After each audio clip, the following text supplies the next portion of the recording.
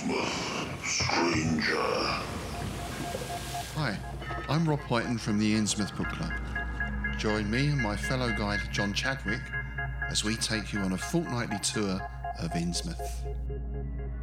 We visit places such as the Picture House, the Library and Innsmouth Museum to discuss all aspects of weird fiction, whether it be book, film, music, TV or art.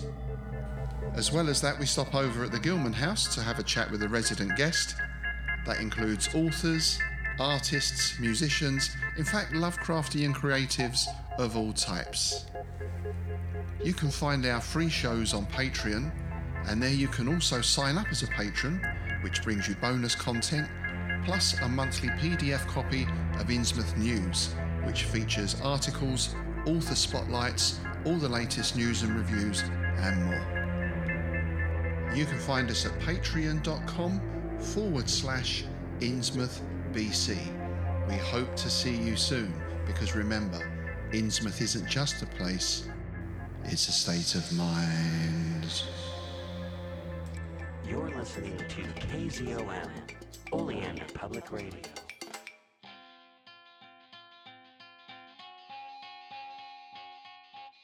Welcome to People's Guide to the Cthulhu Mythos. Guess what? Jeff Bezos, in his phallic-shaped spaceship, landed on my front yard and dropped off on my door. Paprika? Yep, my copy of Paprika literally got here like 10 minutes ago. Oh my gosh, I got mine yesterday. Oh. It was I ordered a used copy. Okay. And it was so funny. It came with like the Denver library stamps all over it. Oh, I love those. It's kind of cool. fun. I was like, at first I was like, man, looks beat up. And then I was like, well, I only paid like chump change for it because I got a used one. Yeah. And then it was kind of cool that it was actually from my friend, the library my friend goes to that lives in Denver. Well, that's cool. Right? It's kind of random. I was like, you got to just mail this to me. Yeah. Yep. Hello, everyone. It is I, DB Spitzer, here once again to talk to you about the Cthulhu Mythos. And as always, with me to my virtual right, Gretchen Brooks, David Heath, Farmer Dave, G-Chan. Yeah. What's going on? How are y'all doing this week? I am well. I'm a little holidayed out, but Yeah. Yes. It's probably better to be over holidayed than under holidayed, maybe, but I don't know. Yeah.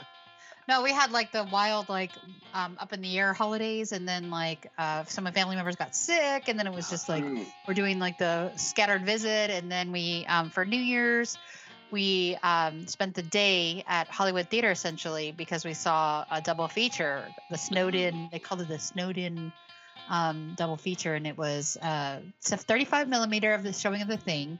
And then a 70 millimeter showing of The Hateful Eight. Oh, wow.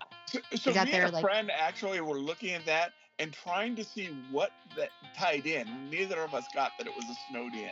Well, that they're Snow, and both of them star Kurt Russell, and both of them have the same director of music, the composer. Oh, Okay. interesting. So that's random. Yeah. But there are things every time I see The Thing in different formats, I always notice things that or think about things that I don't remember in the whole story. Like, not that we're going to be talking about The Thing, but just saying, like the contagion rate, like who got it first and who was this. And I know that like that shadow that we see was actually nobody from. It was actually like a member of the crew or something like that. Uh-huh. But it's like, ooh, who got the thing first? But yeah, it was like that was cool. That's what we ended up doing. How about you guys? Cool. Oh, for me, it was very, very low key. Everything's been kind of low key. I was super sick, so I'm doing a lot of my holiday stuff next week. Yeah. So, yeah, doing my holiday stuff next week, except for the very intimate family stuff. That we all took care of because we were all sick together. But yeah, we had a lot of fun. Played a lot of video games. Goofed off, ate a lot of good food, but kind of stuck around the house as we didn't want to get everyone else in the world sick. Yeah. So, yeah. Yourself, Dave? So, did the Southern California New Year's tradition, in the South, they eat black eyed peas. Uh-huh. In Yeah. Southern California, eat tamales for New Year's. Oh, So I had tamales. nice. I Nice. We had purchased the things to make black eyed peas. okay. We didn't have tamales, but we did have giant turkey burritos that I made with mole, which were really good. And it made me feel like my kids were more mature because they ate it without going, "Ooh, this looks like poop," or anything like that. So, that was nice. Ooh, Nice. that is a parental win. It's like, oh, wow, I didn't have to argue with anyone. They're just eating their food. 2024 is going to be pretty okay, maybe. Yeah, dude, that's always like progress. Oh, yeah. Anyhow, enough of my kids. So, yeah, what are we talking about this week, everyone? We are talking about, yes, the weights. And in the middle part, ... hopefully, because it'll be done by tomorrow. Yeah. I will be talking about some of the good things entertainment-wise of 2024. All right. That sounds awesome. And then we're going to be talking about The Shape of Water, which everyone keeps telling me that's not Abe Sapien. And I'm like, I don't know. Performed by Doug Jones. It's a Guillermo del Toro movie. I mean, the only thing that's missing is the screenplay wasn't by Mike Mignola, but I mean. So I have a different theory of who it is. We'll discuss. Oh, sure. But I think it was somebody else. Oh yeah, no. I get you. I just think it's another character from fiction. Oh yeah. Another character. We'll talk about that. Yeah, we'll definitely talk about this in the future when we get to it. But yeah, so this week we're talking about the Waites family, Ephraim, Asenath, etc., an unnamed mother. Two characters from The Thing on the Doorstep. So are we going to do that now, or do we have to wait? Hey. Humor did not go up in 2024. No. Man, I gotta say, I thought it was so funny. The description of Asenath is like, or Asenath, is it Asenath? I think so. Okay, I think so the description of her is like, she's hot, except for the fact she's got bulging eyes, and it's like what? Like, I'm trying to think, like, because they were talking about her eyes being protuberant, and I'm like, oh yeah, no, that's. I mean, I would probably not call that the hotness beforehand. So I think that's to indicate that she is from Innsmouth, Right? From Innsmouth, and so she has deep one blood in her. Mm-hmm. Well, definitely. Yes. Yeah.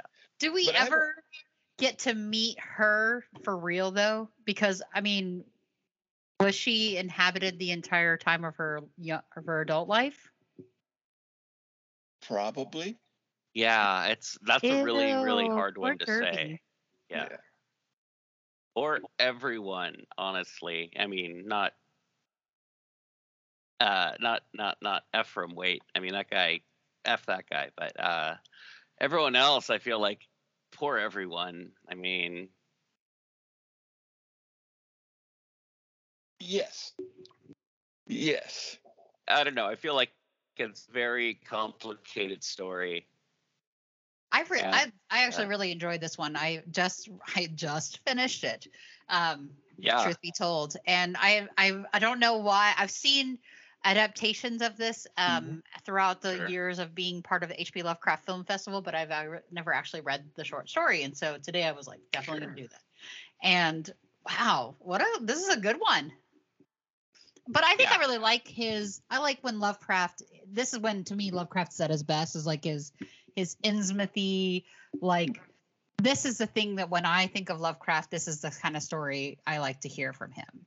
His other things are like a little like questionable at times, but this to me is like, he's actually a good writer right here. Yeah, no. Oh, and And I think this is also in ways his most personal story. Oh, you think? Yeah. So here's the theory, and we're working at all these people saying no. He wrote this in 1933. It's not published until 1937. It is literally published the first time 2 months before he dies. Yeah. But the thing that happened in Lovecraft's life in 1933 is Sonia Green moves to California. And this is, with the exception of the horror at Red Hook, this is the only story that I can think of that talks about a marriage.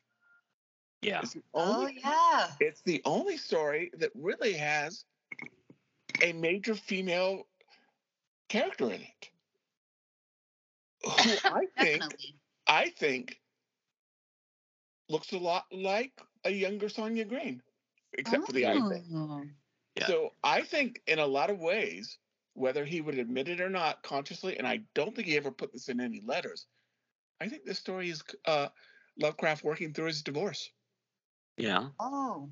Well, I guess that would make sense with the whole different personalities and their relationship changing and whatnot. So I guess if you really think about it, like she must have been one aspect of herself at some point. Yeah. Because that's the woman that Derby fell in love with. But then he would right later like tell his friend that that she's changed and things like that. So maybe you're right. I mean, to me, that actually, now that you say that, it makes it very clear. Yes. Yeah. Although I do. So here's another thing. Lovecraft and Sonia Green were never legally divorced. Oh. Yep. He didn't turn in the papers. He lies to her. She gets married and becomes a bigamist and doesn't know that until after he died. Wow. So there's a lot of questions. So he doesn't write anything this down. Why didn't Lovecraft turn in the divorce papers? And there's arguments that he still really cared about her.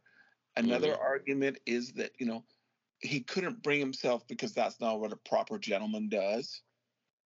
I'm probably wrong, but I want to believe that he loved her. I mean, he did. And love in the 1920s and love in the 2020s are not necessarily the same thing. No. Yeah. Because they were both kind of older. I really think he did care for her. And I, in my heart, want to think, although he never put it down, that this is him working out that relationship. Interesting. I mean, doesn't she get chopped up or something? Well, yeah, there's that. Yeah. Well, there's that. I mean, let's be real here. Yeah. It's killed. And she's like slurry. Yeah, she's goo in a basement that puts on a hat and a coat. Oh, she is 2 raccoons in a trench coat. Yes. Spoiler alert, everyone. Oh my God. Yeah. Sorry. Yeah. I've said that ahead of time, but yeah.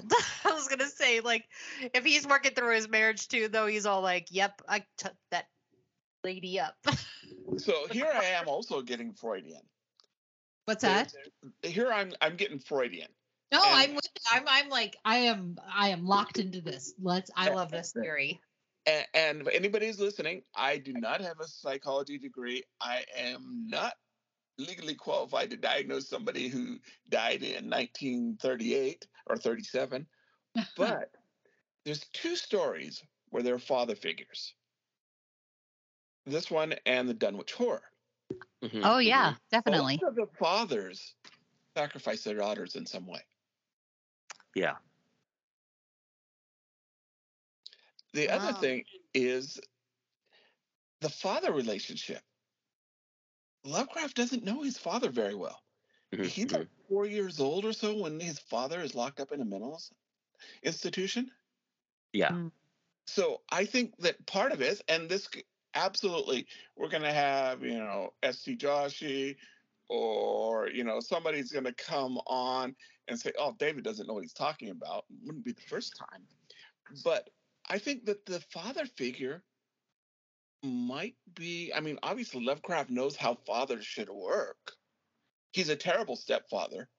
His stepdaughter like moves out like 2 months after he moves in. But I think that the father figure is sort of maybe subconsciously his relationship with his dad. Mm-hmm. Again, I'm not qualified to, but that's what I get. I Yeah. support this. Yeah, it's definitely an interesting theory.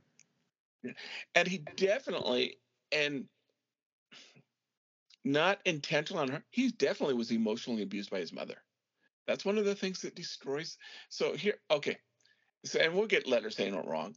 But one of the things Sonia Green says is that one of the big problems with their marriage was Lovecraft's never gotten over the damage that was done by his mother. Mm-hmm.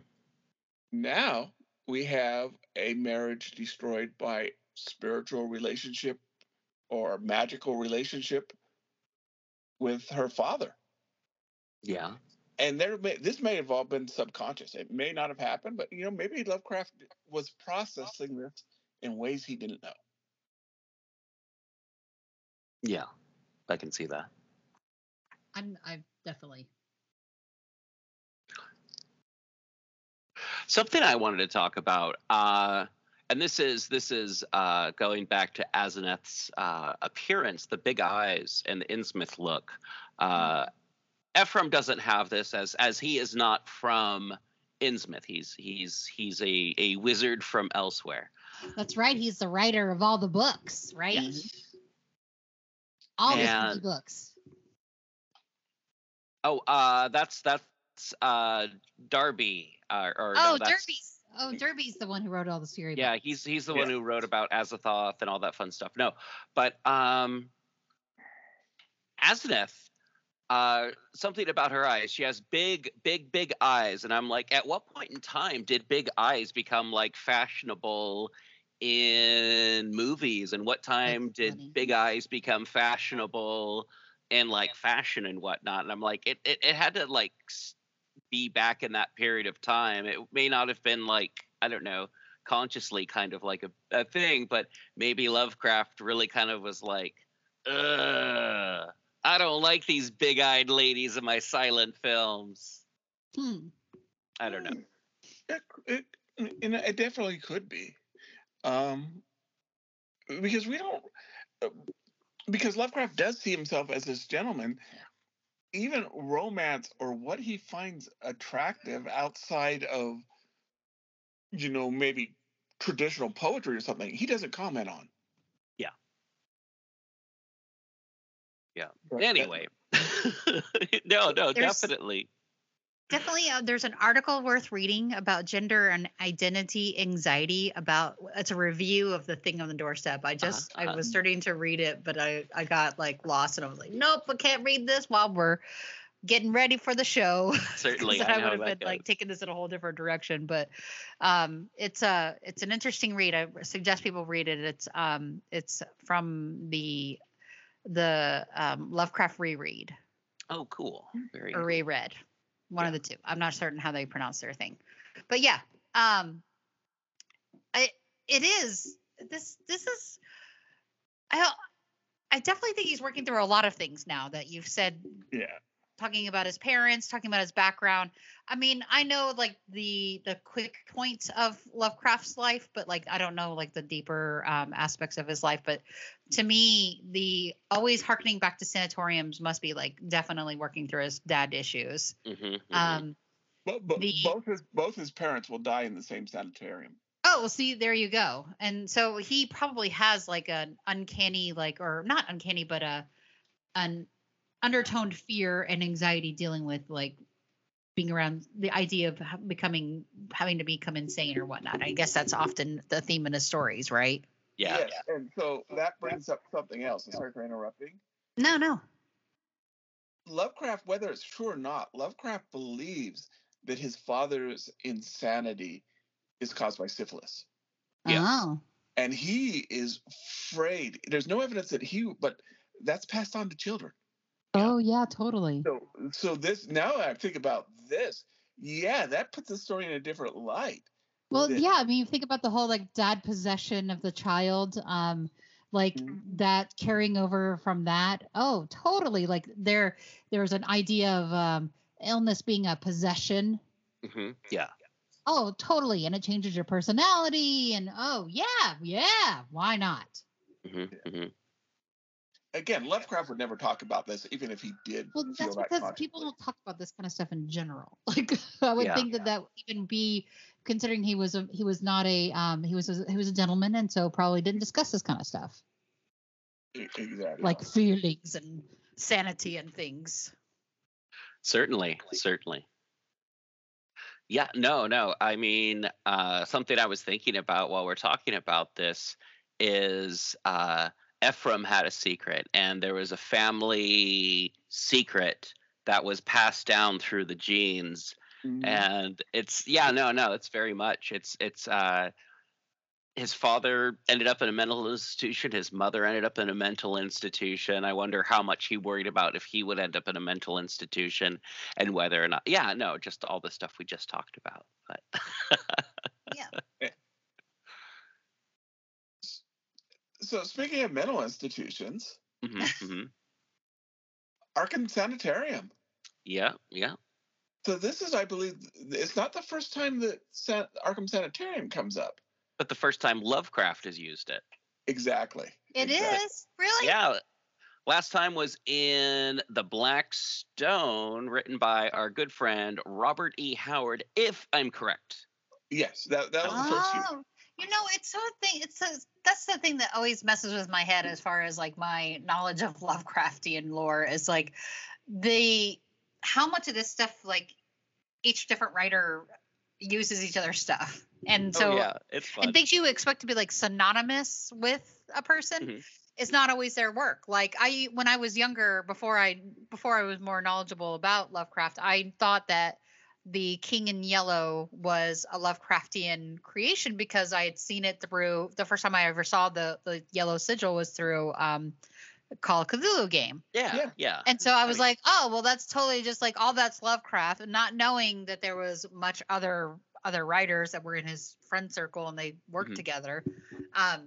This is one of those things. Arkham Sanitarium I always had associated with Lovecraft, but apparently there was other writers who used it as a mnemonic device or whatever, or device like earlier. Yeah, Robert E. Howard basically writes it in as a gift to Lovecraft in The Black Stone. Oh. And I feel like Lovecraft is tickled pink. He just loves the fact that Bobby Howard, put it in his story and uses it because he just, to him, it really was a gift. Yeah. I wanted to say that, no, all of the Cthulhu mythos, all the stuff that Chaosiums fit together in this neat little box is really kind of fun. I mean, it has given some people the misconception of who's written what. Like, there's stuff that I thought Lovecraft wrote, but it was Frank Belknap Long. And there's stuff that I thought that Robert E. Howard must have written, and it was Frank Belknap Long. But or Henry Kuttner or one of those other folks that does some really cool stuff, or like run across something that's on the printed page and be like, this is amazing, who wrote this? Seabury Quinn. But yeah, no.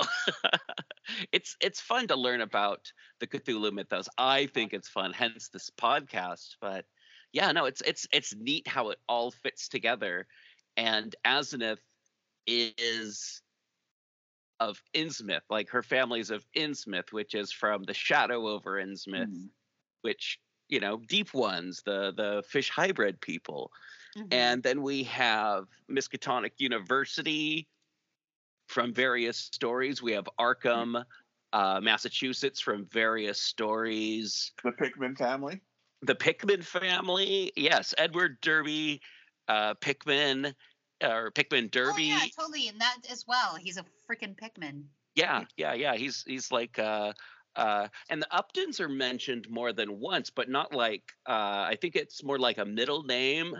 But I gotta click on Daniel Upton real quick to see if they mention who all he's related to. But this is kind of like, oh yeah, these characters from this story are related to characters from that story. And remember, Lovecraft, his middle name is Phillips, not Philip. It's his mother's maiden name. Yeah. So he does that quite often. We'll put maiden names as middle names for characters. Okay. Oh, so Daniel Upton is mentioned as having designed Miskatonic University's new administration building, and its Pickman Nuclear Laboratory, as well as Arkham's Polish Quarter apartment development. This is from Fritz Lieber's To Arkham and the Stars. So okay, yeah. That's official if Fritz Lieber wrote it. Yeah. Yeah. So a character that's been used more than once. Yeah. I like this story. I like these two characters. When we first talked about, I thought I got the Waitlys mixed up with the Waites. Just so you know. Yeah, that's in a couple of days. I don't know these, and I kind of checked to see if we had spelled that wrong in our list of things we're going to talk about. And there's some suggestion, and this is completely arbitrary, that he might have started writing them as Waitlys and changed it. Also, Robert Pierce has written and suggested that the Waite family comes from Edward Waite, who was an English occultist. He's most famous because he, I think, did the art for the Ritter Waite tarot deck. Yeah, Thomas Waite tarot. So yeah, there's been some, and I don't know if there's any real evidence battered around that they were going to be Waitlys, and then he changed it. Yeah. Well, I feel like they're definitely not. To me, they don't feel like Waitlys in the sense of, because the Waitlys to me seem like rednecky hill folk. Yeah, but with like deep occult knowledge. Yeah. But like super kind of gross rednecky. Yeah. And that's kind of why some people think that they started out that way, and then the reason he changed it because he wanted them to be more bourgeoisie. Yeah. Yeah. No, he's a prodigious magical student from elsewhere. And it's like, where is he from? How long has he been moving bodies? This is the thing I want to talk about real quick. It's like Ephraim Waite has been a wizard for who knows how long, who knows what his real name is. And he's somehow doing what Yithians do. He's moving from body to body. Is Ephraim Waite an ancient Yithian? We don't know. Could be. I hadn't even thought of that as a rogue Yithian. I like that. But also, Ephraim Waite marries a Deep One, possibly to learn other magic about immortality, because the Deep Ones live forever. And, he may have, married into, one of the Innsmouth families, one of the rich Innsmouth families, in exchange for secrets. And that's why we never meet Asneth's mother, because the fact that, she is, in fact, a Deep One, and maybe not even a hybrid, but just like a serious Deep One. But I don't know. I mean, that's a possible theory. But yeah, Ephraim Waite, wizard extraordinaire. I mean, yeah. I mean, he made it to the end as far as we know. Yep. Yeah. And it kind of says, well, is he going to possess me? That's kind of hunkering back to, the theory with Lovecraft's father and syphilis. Yeah. Yeah. So. Exactly. I think this is a great theory. Oh yeah. Another thing I wanted to mention is one of my favorite adaptations of Thing on the Doorstep is an episode of Batman Beyond. Yep. Where an elderly Bruce Wayne becomes a young Bruce Wayne. Oh. And meets up with Talia Ghul. And I'm not going to spoil any more, but I mean, if you've read Thing at the Doorstep, you can kind of guess some more interesting parts. I'm going to go back and find that episode. Just saying. Yeah, it's really good. It's really good. Do either of you have any parts that you think are particularly interesting or adaptations that you find interesting? There was a really good short film quite a few years back, but now I can't remember if it was something that I viewed and hadn't made it into the festival, so I hate to point that one out. Oh yeah. There was a film. They tried to do a more modern version of it. So these two felt like frat brothers. Uh-huh. It was kind of interesting in that way. And she was like the girl was like kind of a Wednesday Addams looking girl, but with big eyeballs. Gotcha. Yeah, and the Batman Beyond episode is Out of the Past. Out of the Past? Okay, I'll check that one out. Oh. I think one of the most recent adaptations is a Stuart Gordon or Stuart Gordon-esque film, Burnt Offerings. Last at Lovecraft Convention, Film Festival 2023. There was Suitable Flesh. Suitable Flesh. That's what I'm thinking. Not Burnt Offerings. Suitable Flesh. Thank you. Which I didn't get a chance to see, but yeah, with Heather Graham. Neither did I. Thank you for always being able to translate for me, Dave. Yeah. But yeah, no, Ephraim Waite, Asenath Waite. I mean, the Waite family. They're crazy. They're like make the Addams family look like Ozzie and Harriet. I mean. I don't know. Anything else we want to say about this kooky family? I think we about covered them. All right. Cool. All right. Dave is up next with his little bit, and then we will be talking about The Shape of Water.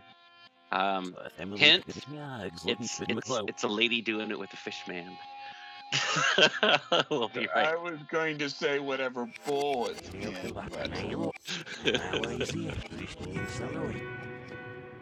In Legacy Door, a lurker from space casts a shadow over time.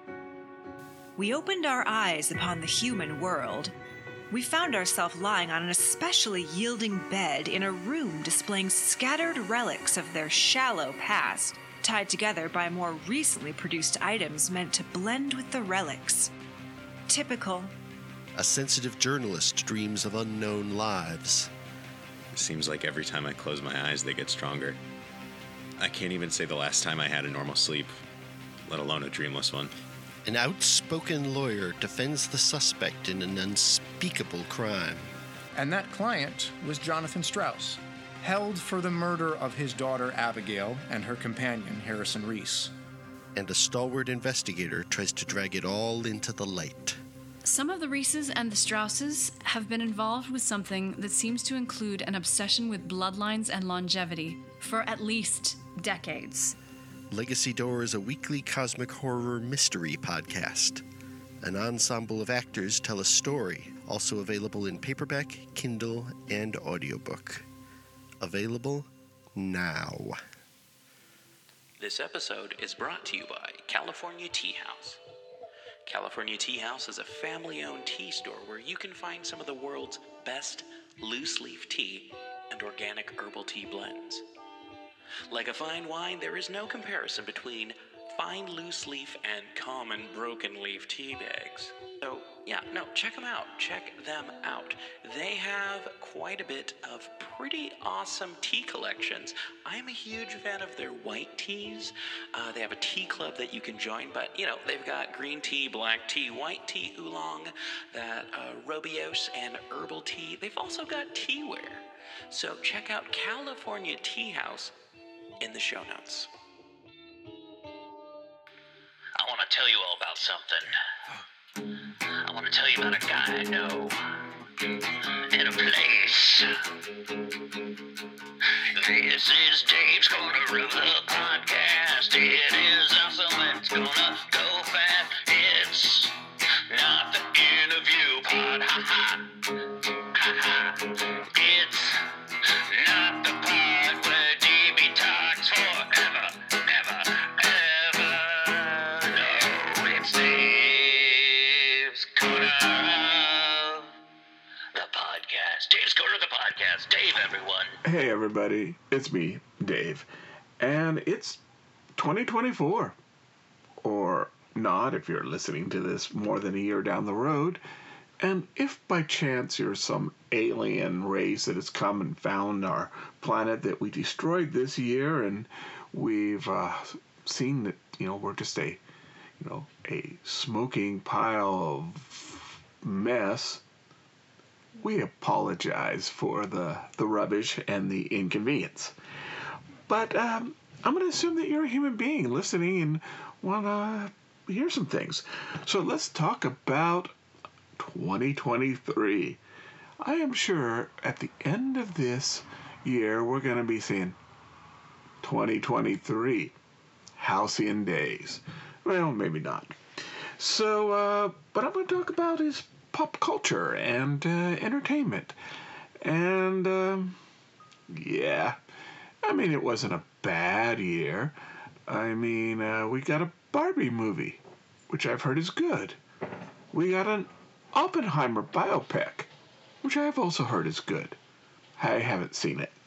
In fact, we're going to talk about the things that I did experience this year. And I'm not going to say they're necessarily the best, but they're for reasons that I will detail or what I'm going to talk about because, yeah. Okay, so I did see one movie in the theater, and it was amazing. Absolutely. And not only would I say it's the best movie I saw this year, the only movie I saw in a theater this year, but honestly, it's on my top 10 movie list. And that is G-1, or in America, Godzilla -1. And I'm so glad I saw this in the movie theater.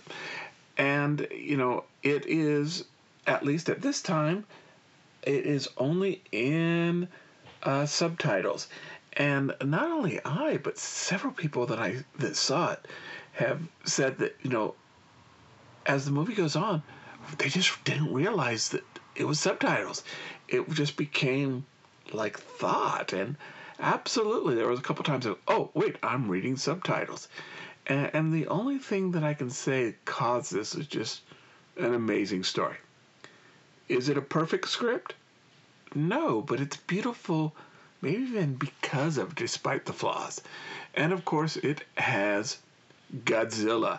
And the Godzilla in G-1 is this sort of perfect blend of what Godzilla should look like, but at the same point, it is CGI, but it doesn't look like that terrible or terribles, plural, American versions of Godzilla. It looks great, it acts great, the actors are great, the Godzilla acts great. I mean, and it may not be on the screen that much, but Godzilla's never on the screen that much. And like I said, is it perfect? No, but I love it because of its imperfections, as well as the parts that it is perfect. And one of the parts that is absolutely perfect is giving us what Tokyo looked like after World War I. When this failed kamikaze pilot returns to, his bombed out part of Tokyo, I got a better understanding and feeling what that was than history classes that I had. I mean, is it 100% accurate? I don't know. Is it believable? Yes. Did it make me feel empathy for the people that survived World War II? Absolutely. And as they grow and the dangers that they took on after the war, which are not just this giant green fire-breathing monster, but he has to take a very dangerous job if he's going to support him and his newfound adopted family. The emotional part is as good as the action part. It is a great movie. So there is this sort of idea, though, that that the Soviet Union and America can't put away their differences of the Cold War when Godzilla appears. And is that realistic? Probably not, but the story is well written enough that I bought it. And this, you can't have a Godzilla movie where America or the Soviet Union rescue. Japan, for this to be a successful movie, Japan had to save itself. I'm not saying it does save itself, but stick out through the ending. So even with that sort of lampshaded, that Russia and the Soviet Union and America sort of, or the West sort of, checkmate each other and that Japan has to save itself. Well, it's a Japanese story. That's fine. And I love it even though that part may not be realistic. Okay, let's talk music. And by far, I think the best album of 2024 is the Canadian band The Beaches' Blame My Ex. I, like many American people, came across this. This band, literally, they've been bands. I mean, three of the four members were a part of a band, sort of a teeny bopper band for Canadian Disney called Done with Dolls. So literally, these late 20-year-olds have been in a band more than half their lives. But there really was sort of a blitz to push their music in America, and I'm glad I got picked up in it. It's a great band. They're coming to Portland in February. I've got tickets. It's going to be a great show. By all means, look at their live shows on YouTube. Looks like it's just going to be an amazing show. And the Portland show, it's only going to be 200 people, so it's going to be a pretty intimate show. Their songs are very intimate. Jordan Miller, the lead singer, had a breakup, and Taylor Swift has got nothing on this girl. She puts it all out there, but it's things we've all felt. We've all felt disappointed with ourselves after the end of a relationship. We all feel that we were manipulated somehow by an ex-partner, and this music is just very intense. They won a Juno Award for Best Album. I think it was 2018 or no, 2022. They were best 2018. They were the best new act, even though they weren't technically new or upcoming act, however the Canadians do it. And so but this, they really did get them in America. So a lot of people, myself, discovered them from this album, and they've consistently been on my playlist rotations for the last 4 or 5 months. Definitely worth listening to. It's fun, exciting, and the live shows are just amazing. They have a little bit of advantage in Canada. Canadian radio stations have to play 50% of the music they play have to be by Canadian artists. So it took them a little longer to break through America because they got the home field advantage up there. But if you're and their music goes from sort of indie sleaze to alt rock to dance rock, different songs, different styles. They've got some 70s style music in some of their albums. But The Beaches, check them out because I definitely will be when they're here in Portland. So another new band that I found is Shut Up and Kiss Me. It's a cover band, and they are from Romania, and 95% of their music is acoustic. But another one, and you can definitely find almost all their stuff on YouTube. But you've never heard Sweet Home Alabama until you've heard it with a Romanian accent. And the two lead singers, they have opera singer grade voices. Just the quality. So definitely another band that I discovered this year that I would highly, highly recommend. Shut Up and Kiss Me. They don't do any of their original work, but every version they do, I won't say it's better than the original, but it's different and it's worth listening, and maybe even listen to the original, listen to them. If you like a postmodern jukebox and acoustic rock, I think you'll like them. So, kind of controversy in my favorite TV show this year. It's a documentary expose, and it is Netflix, or is it Hulu? No, I think it was Amazon. One of them, you'll find it. Happy Shiny People. And no, I was disappointed. Not a single REM song. And it really goes into details about a Christian fundamentalist movement. Well, it's in a church. It's not really. It's a movement. It sort of pioneers a lot of the homeschooling, and it was just an eye opener. And even if you didn't grow in that world, I kind of grew up adjacent to it. Wow, it's an eye opener. It's not easy, also. And it definitely, there are some counter arguments that may have been left on the cutting room floor, but I have gone out of my way to listen to some of the counter arguments. They're not persuasive. So the movement IBLP, and you can watch it. It's not going to always be easy. Maybe you shouldn't watch it all straight like I did. And it's not an attack. Some people say it's an attack on conservatism and it's an attack on Christianity. No, but it's a warning. And what happened when people kind of shut off, it just accepted what they were doing and accepted groupthink. And of course, IBLP does very blame, Bill Gothard, who was removed because of some of the destructive things that he was doing and violations of what he taught. But it also goes into the Duggar family. And it doesn't necessarily, like I said, you can be a Christian, you can be a conservative and watch this. And yeah, it might make you feel some things that you're not comfortable with. But those are people, you want to be a conservative Christian, that's fine. But what it really does, it shows some of the traps that some of these people in the past have fallen into.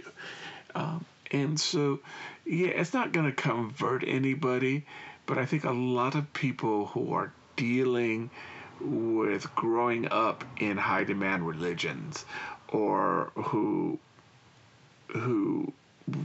are trying to get past the way that they were grown up in, either way, it's definitely worth watching, and it is really good for those who are going some sort of self-examination. Book 2, I'm going to give close to that, and that book I'm going to choose as the best book this year is called Cultish. And I thought it was originally cultish, like it's cult-like.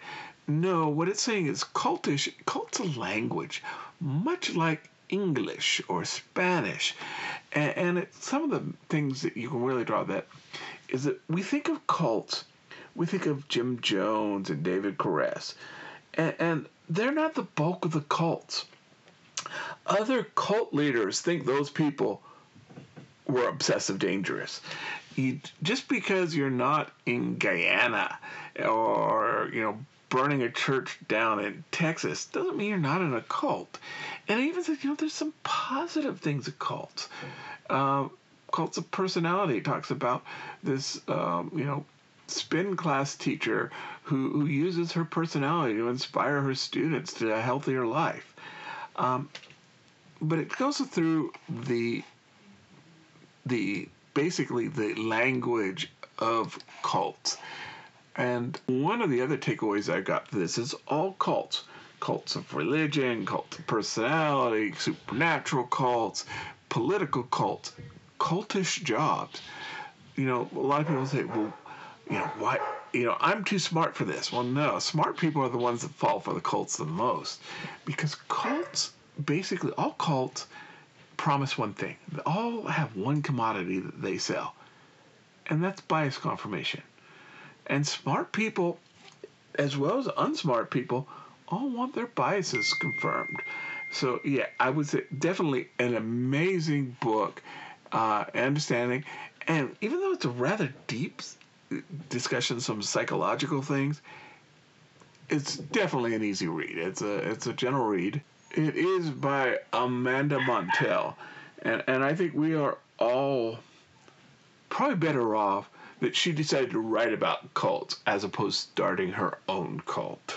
Because if she'd wanted to, she could have done some damage, because she definitely understands the psychology of the human mind and groupthink. So, best video movie, and video is a term that was 10, 20, 30 years ago, one we talked about here on this show. By far, one of my favorite comic books. I love the adaptation of The Doom That Came to Gotham. It's solid, the art's good, the story's good, the acting's good. Amazing adaptation. Changes 10, 15%, but when it changes for a reason, and the story's better. I won't go too much detail on this because, Gretchen and DB and I, we did a show where we talked about good 30 minutes about it. And definitely, I would recommend listening to that. I recommend watching the show first, or I highly recommend reading the Mike Mignola comic on it. But just, I think that's probably the best, what we'd call direct-to-video material that I came across today, or this year. Comic books, I'm going to kind of not necessarily be the best, but I want to give a shout out to a specific one that I want to think about. I pretty much read all of the Titan books. Titans are the same people, do 2000 AD, which is Judge Dredd. It's their big title. They have been doing for the last 5-6 years, I don't know how long, but for a while, they have been doing the Blade Runner comics. By far, I think the best of the Blade Runner comics is actually the Origins, which talks about Cal Maldo, who's the first Blade Runner, and how he basically fell into the position to invent the job. But I want to throw one out, is Blade Runner Love. Love, L-U-V, the character of Blade Runner 49.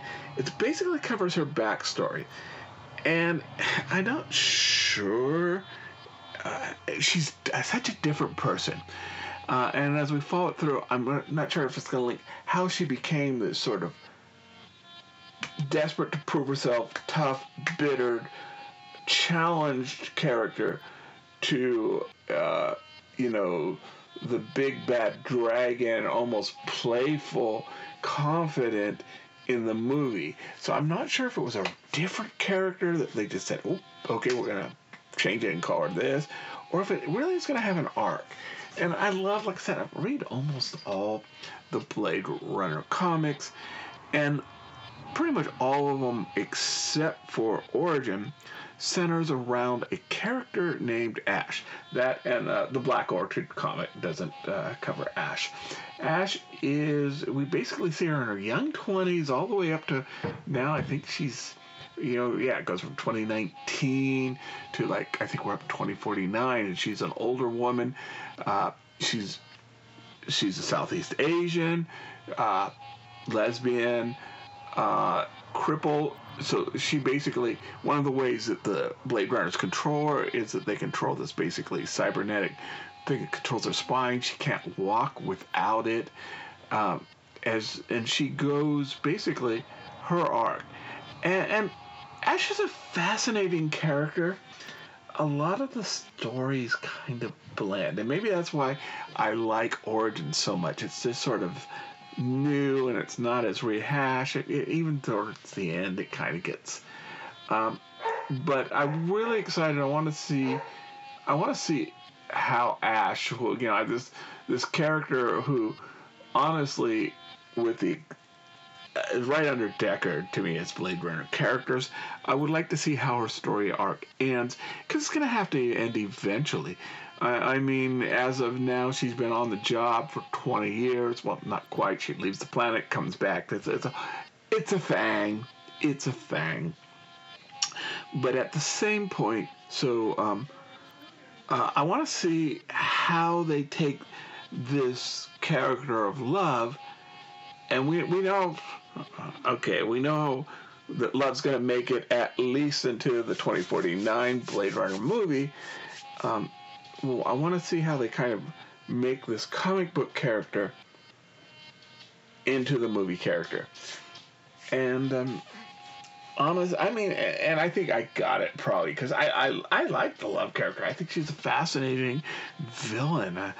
She's exciting, but she's attractive. She's bad, and she likes being bad. That's not the Love in the comic book. And in fact, she even looks different. She looks older, but her hair's different. I want to see how she becomes this other character. And because she's a replicant, do they kill this one off, bring in another one, and say, oops, we blew it? Or does she change, or do they not even address it? So yeah, again, another thing this year that I love because of its imperfections. And 2023 was anything but, it was an imperfect year. And so that some things that have some entertainment has some beautiful imperfections is not bad. So let's see what we're talking about next year. Moving on to the next part, just to remind everyone, if you like what you're hearing, like this episode, share it with people, subscribe to the podcast, find us on Facebook. We're under People's Guide to the Cthulhu Mythos. We're on Twitter. I don't really check Twitter, so it's just kind of the automatic feed if you just want to listen to us on Twitter for some reason. You can find us on any place, any podcatchers that are out there. Of course, Facebook, Instagram, and of course, the YouTube, where this episode will be. And, yeah.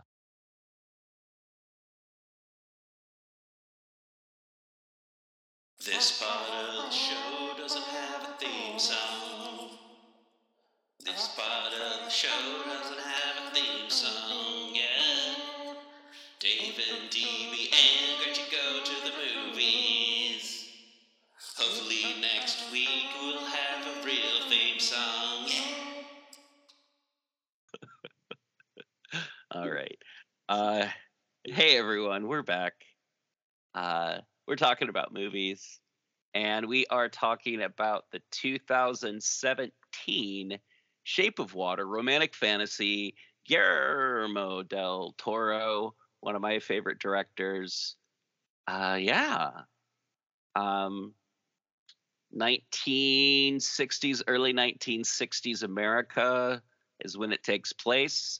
And what do we want to talk about with this? Well, this was Dave's pick, right? Yeah. Oh yeah, this was a good one, Dave. Well, thank you. I love this movie, and I'll go back and forth, between which is my favorite Del Toro movie, this or the original Hellboy. Sure. But the original Hellboy is probably more fun, but this is by far, I think, a better movie. Yeah. Oh yeah. Yeah. So speaking of which, did you want to talk about the asset being Abe Sapient? Okay, so Abe Sapien being the asset, I just think it's funny because he's portrayed by the same actor who portrayed Abe Sapien and directed by the same director, and the costume is very similar, but I mean Gilman in general is kind of the what they're both based off of. I think the suit is really beautiful. It has to me like a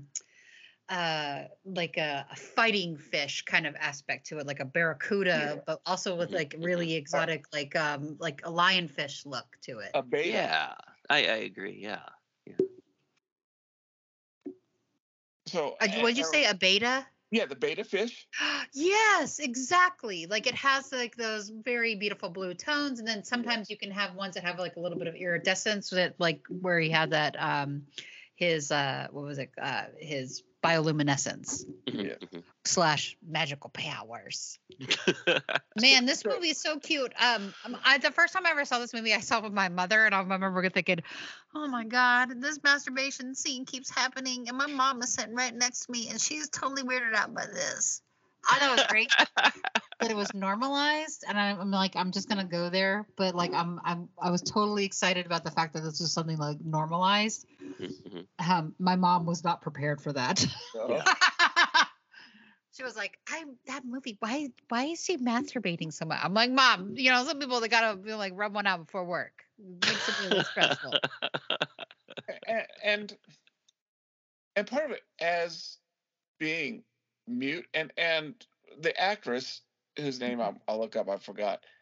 She's gorgeous, but she does a very good job as I think saying maybe that she'd be overlooked by, say, the male gaze of the 1960s. Totally. Sally Hawkins, by the way. Sally Hawkins, thank you. Yeah. And Del Toro has said, that when he was a kid and he started watching the Creature from the Black Lagoon, he thought a 6-year-old, he goes, "Oh yeah, they're going to get together and the monster's going to marry the woman," and he was he in for a shock. Right. And so okay, here's my theory who the asset is. And Strickland, the bad guy, right? The government guy. Yeah. He keeps quoting the Samson and Delilah story. Sure. So, in the Samson and Delilah story, something I think that most people, I would say most Christians don't know. He gets taken to the temple and destroys the temple, right? Mm-hmm. The temple is the temple of Dagon. Oh. That's in the Bible. And Lovecraft didn't invent the word Dagon. He stole it from the Bible. Yeah. And in reality, it was probably a temple of Honus. Not that it was real, but never mind. We'll go off of that. So, so I think, and Del Toro definitely knows this stuff. Del Toro knows his Lovecraft and his Lovecraft history. Yeah. So my thought is he's Dagon, or at least because he said he's a god. This world. Oh, you're right. What? This movie just got 15 times better. Wait. You ready to get your mind blown? Yes. So at the end, her scars become gills, right? Spoiler alert. Yeah. Yeah. Sorry, spoilers. Sorry. And I haven't read the book, but my understanding. So there were a lot of clues. She's an orphan. She's an orphan. Yeah. They don't say where it came. In the book that Del Toro wrote on this, it says that she was discovered at a harbor, and that she was always had that since they found her. If he's Dagon, she's Hydra. Okay. Hydra. Wow. Yeah, no. They mentioned just briefly that she was found on the side of a river as an infant with scars. Those scars on her neck, and then someone's like, "Oh, people can be so terrible to children." That's right. That's right. And I'm like, "Oh, those are gills." Oh my God! I've never that. Wow, that never dawned on me. I'm terrible to watch movies with. I just never thought about the fact that she could be like a gill person herself. That's why she was okay. That's why she was drawn to water. I don't know, man. Okay. I love this movie. Yeah, no, it's a crazy movie. It's Michael insane. Shannon is a bad man in this movie. Oh my God. Talk about like the worst, like incel, terrible, awful person. Yeah. No, very unpleasant. But he's a government employee. His family. He should be white male. He should be top of the pyramid in 1960s America. Yeah. And he's missing something as much as anyone else. Yeah. 2 fingers.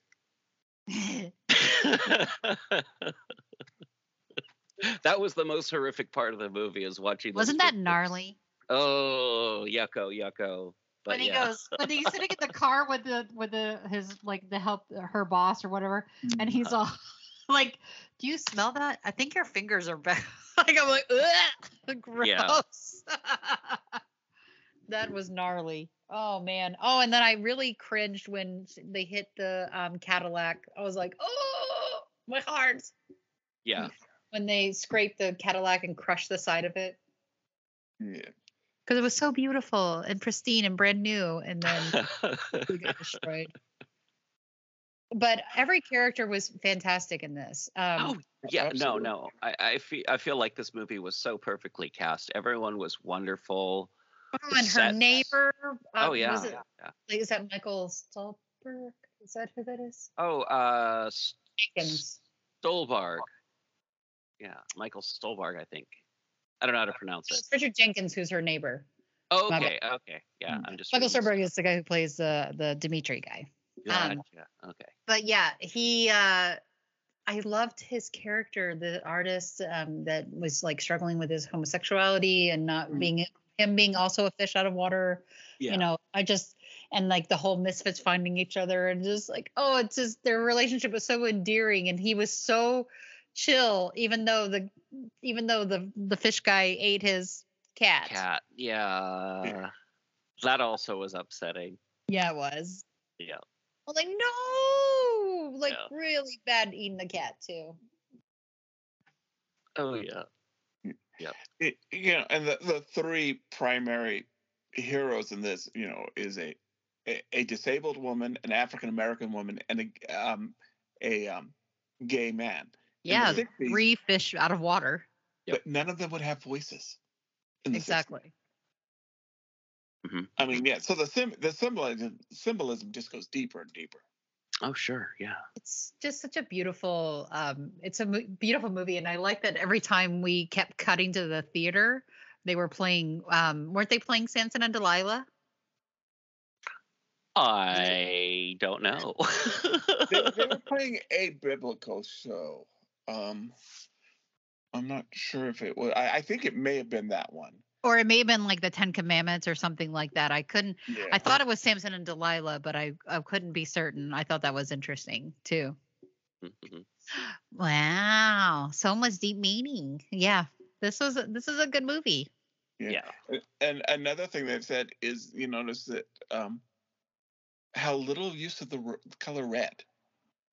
Well, like for like shows like sexiness, like when after she had sex with him, which I love that, by the way, that her hand motions on how she describes how his,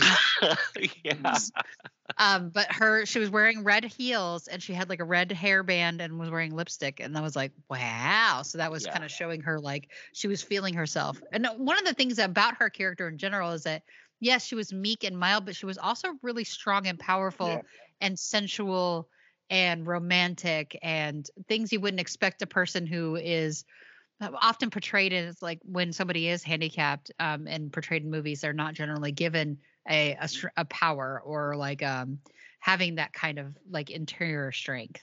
Sure. Yeah. So I thought that was well used. They give people like a magic power. Yeah, but she didn't have like. Well, no. Now we know she actually has a magic power, but being that she's possibly a hybrid. Yeah, but that has nothing to do with being mute. I mean, it actually may have to do with why she's mute, but it doesn't give her any magical powers in this movie. There's no Octavia Spencer didn't have any magic powers. I love her. She's my favorite. She's like, I love her, like what she brings to like her friend. She is a tried and true friend, right? Like she is like your ride or die friend. And totally. Yeah. I think that's awesome. And I love their relationship with these two women. And I love how her just like, okay, just she accepts everything that she brings to it. Like she accepts every aspect of oh my god, what's Sally's character's name? Suddenly I forgot. It starts with an E. Esposito. Elsa. Yeah. Oh, She's not. I'm pretty sure it's Elisa. What's Or that? Elsa. I mean, I'm pretty sure it's Elsa. Okay. I just remember like she's often more called Esposito than she is anything else. Yeah. But I love that Zelda was like so like just okay, we will make it happen. Whatever you need to happen. yeah. And was accepting of it, but would give her a hard time when necessary. Like, girl, what'd you do? And then be like, oh, okay, yeah. I thought that was really, really indicative of like of female friendships too. I mean, also is getting to see like that was the Bechdel test in pass, like flying colors. Yeah. And so this will be known as the episode where David saw too much into things. but Esperito, right? And I know this common name, but when I hear that, I think of Esperanto. Oh. Which is the universal language. Gotcha. Oh. Which I would suspect that I have a feeling that Del Toro kind of maybe besides, it's a common name and it's a very and I don't mean this in a bad way, it's not a white name. It's not a maybe she's Italian. I see Italian or Spanish but I like when she cusses, like she signs like F-U-C-K. Yeah. And he's all like, what is she saying? She's all Y-O-U. And he's like, oh, I didn't catch that. It's like, what is he saying? She's saying thank you. So good. No, it really is a great movie. Yeah. Yeah, no, Shape of Water. I remember when it came out, there was a lot of I don't want to say hype in the horror community, but I remember there was a lot of people excited about it, and people are like, "Have you seen Shape of Water yet?" And I'm like, "No," and they're like, "Well, I'm not going to ruin it for you, but as someone who likes Lovecraftian stuff, I think you'd really like it." And I'm like, oh, "Okay, cool, all right." And then I think like promptly after that, like late night shows are like, "In this movie, a lady fucks a fish." But yeah. Yeah. So apparently I looked it up. Esperito Latin translates as placed outside or exposed. Oh, interesting. So, I thought her name was Esposito. yeah, that's what I meant. Oh, okay. I mispronounced it. No, just making sure, because I'm like, wait. No, but this, I mean, the hype I saw for it was at conventions, which was kind of cool. Like on my way out of the con that year, I was doing like a panel. I was a monarch scientist talking about King Ghidorah. Cool. So I was walking out of the con, and this guy stopped me and he's like, "Have you seen The Shape of Water?" And I was like, "No." And he goes, "Do you want to?" And I was like, "Yeah." So I saw like a preview for it, like a trailer thing. And then he gave me a mug that was a heat reactive mug that when you poured hot water in it, you could see the two of them underwater. It was really cute. Oh, wow. And then I broke cool. the ding dang mug just this year. Oh no. Or last year. Yeah. Well, I had fun. Yeah. I had fun watching this. This is a good movie. Yeah. You guys always have good picks. Just saying. Oh yeah. Well, thank you. I really have enjoyed both of your picks. Yeah. Next week we're going to be talking about the haunted place, or is it the haunted palace? Haunted palace. The haunted palace. Okay, I've written. It's the haunted palace. Okay. Yeah, I wrote it down wrong. It's the haunted palace. Okay. With starring Vincent Price. Ever hear of the guy? And directed, and directed by Roger Corman. Ooh. And Haunted Palace is a title of a poem, but it really is based on a Lovecraft story. Let me introduce you to my haunted palace. That's my Vincent Price. I'm spooky. I was gonna say that's what goth dudes call their place. yeah. No, I mistyped it. Oh, we'll sorry. This next week, but I got kicked out of a panel to make room for Roger Corman to talk about this movie. Okay. Oh yeah. Well. Yeah, and we're going to be talking about Charles Dexter Ward for no reason as well. So yeah. Is there no reason? There's no reason for us to talk about Charles Dexter Ward, The Strange Case of, or The Haunted Palace in the same episode. So. Okay. Yep. They will find a way. All right. Awesome. Well, everyone, thank you again for listening to the show. Dave, Gretchen, thank you so much for being here and talking about fish people and quarter fish people, half fish people. I don't know. Glove, indeed. So I was just thinking about how two of the main character from one story and main character from another story were both female fish hybrids or female deep one hybrids. But I think that's cool. Yes. Yeah. Serendipity. Exactly.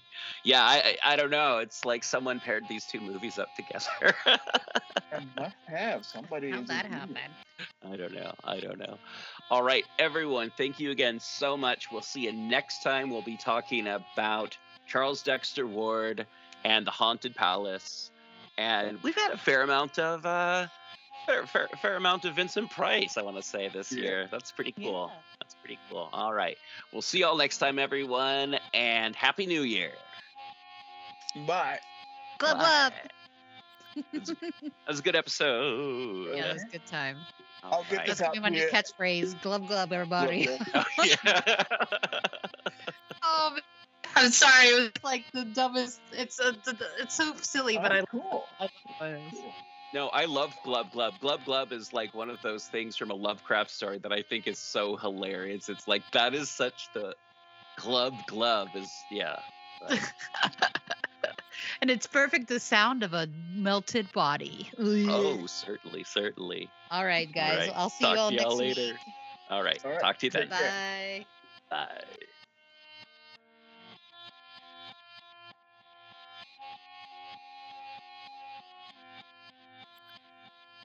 Så jeg må ud til det mere exotisk spændende med klog.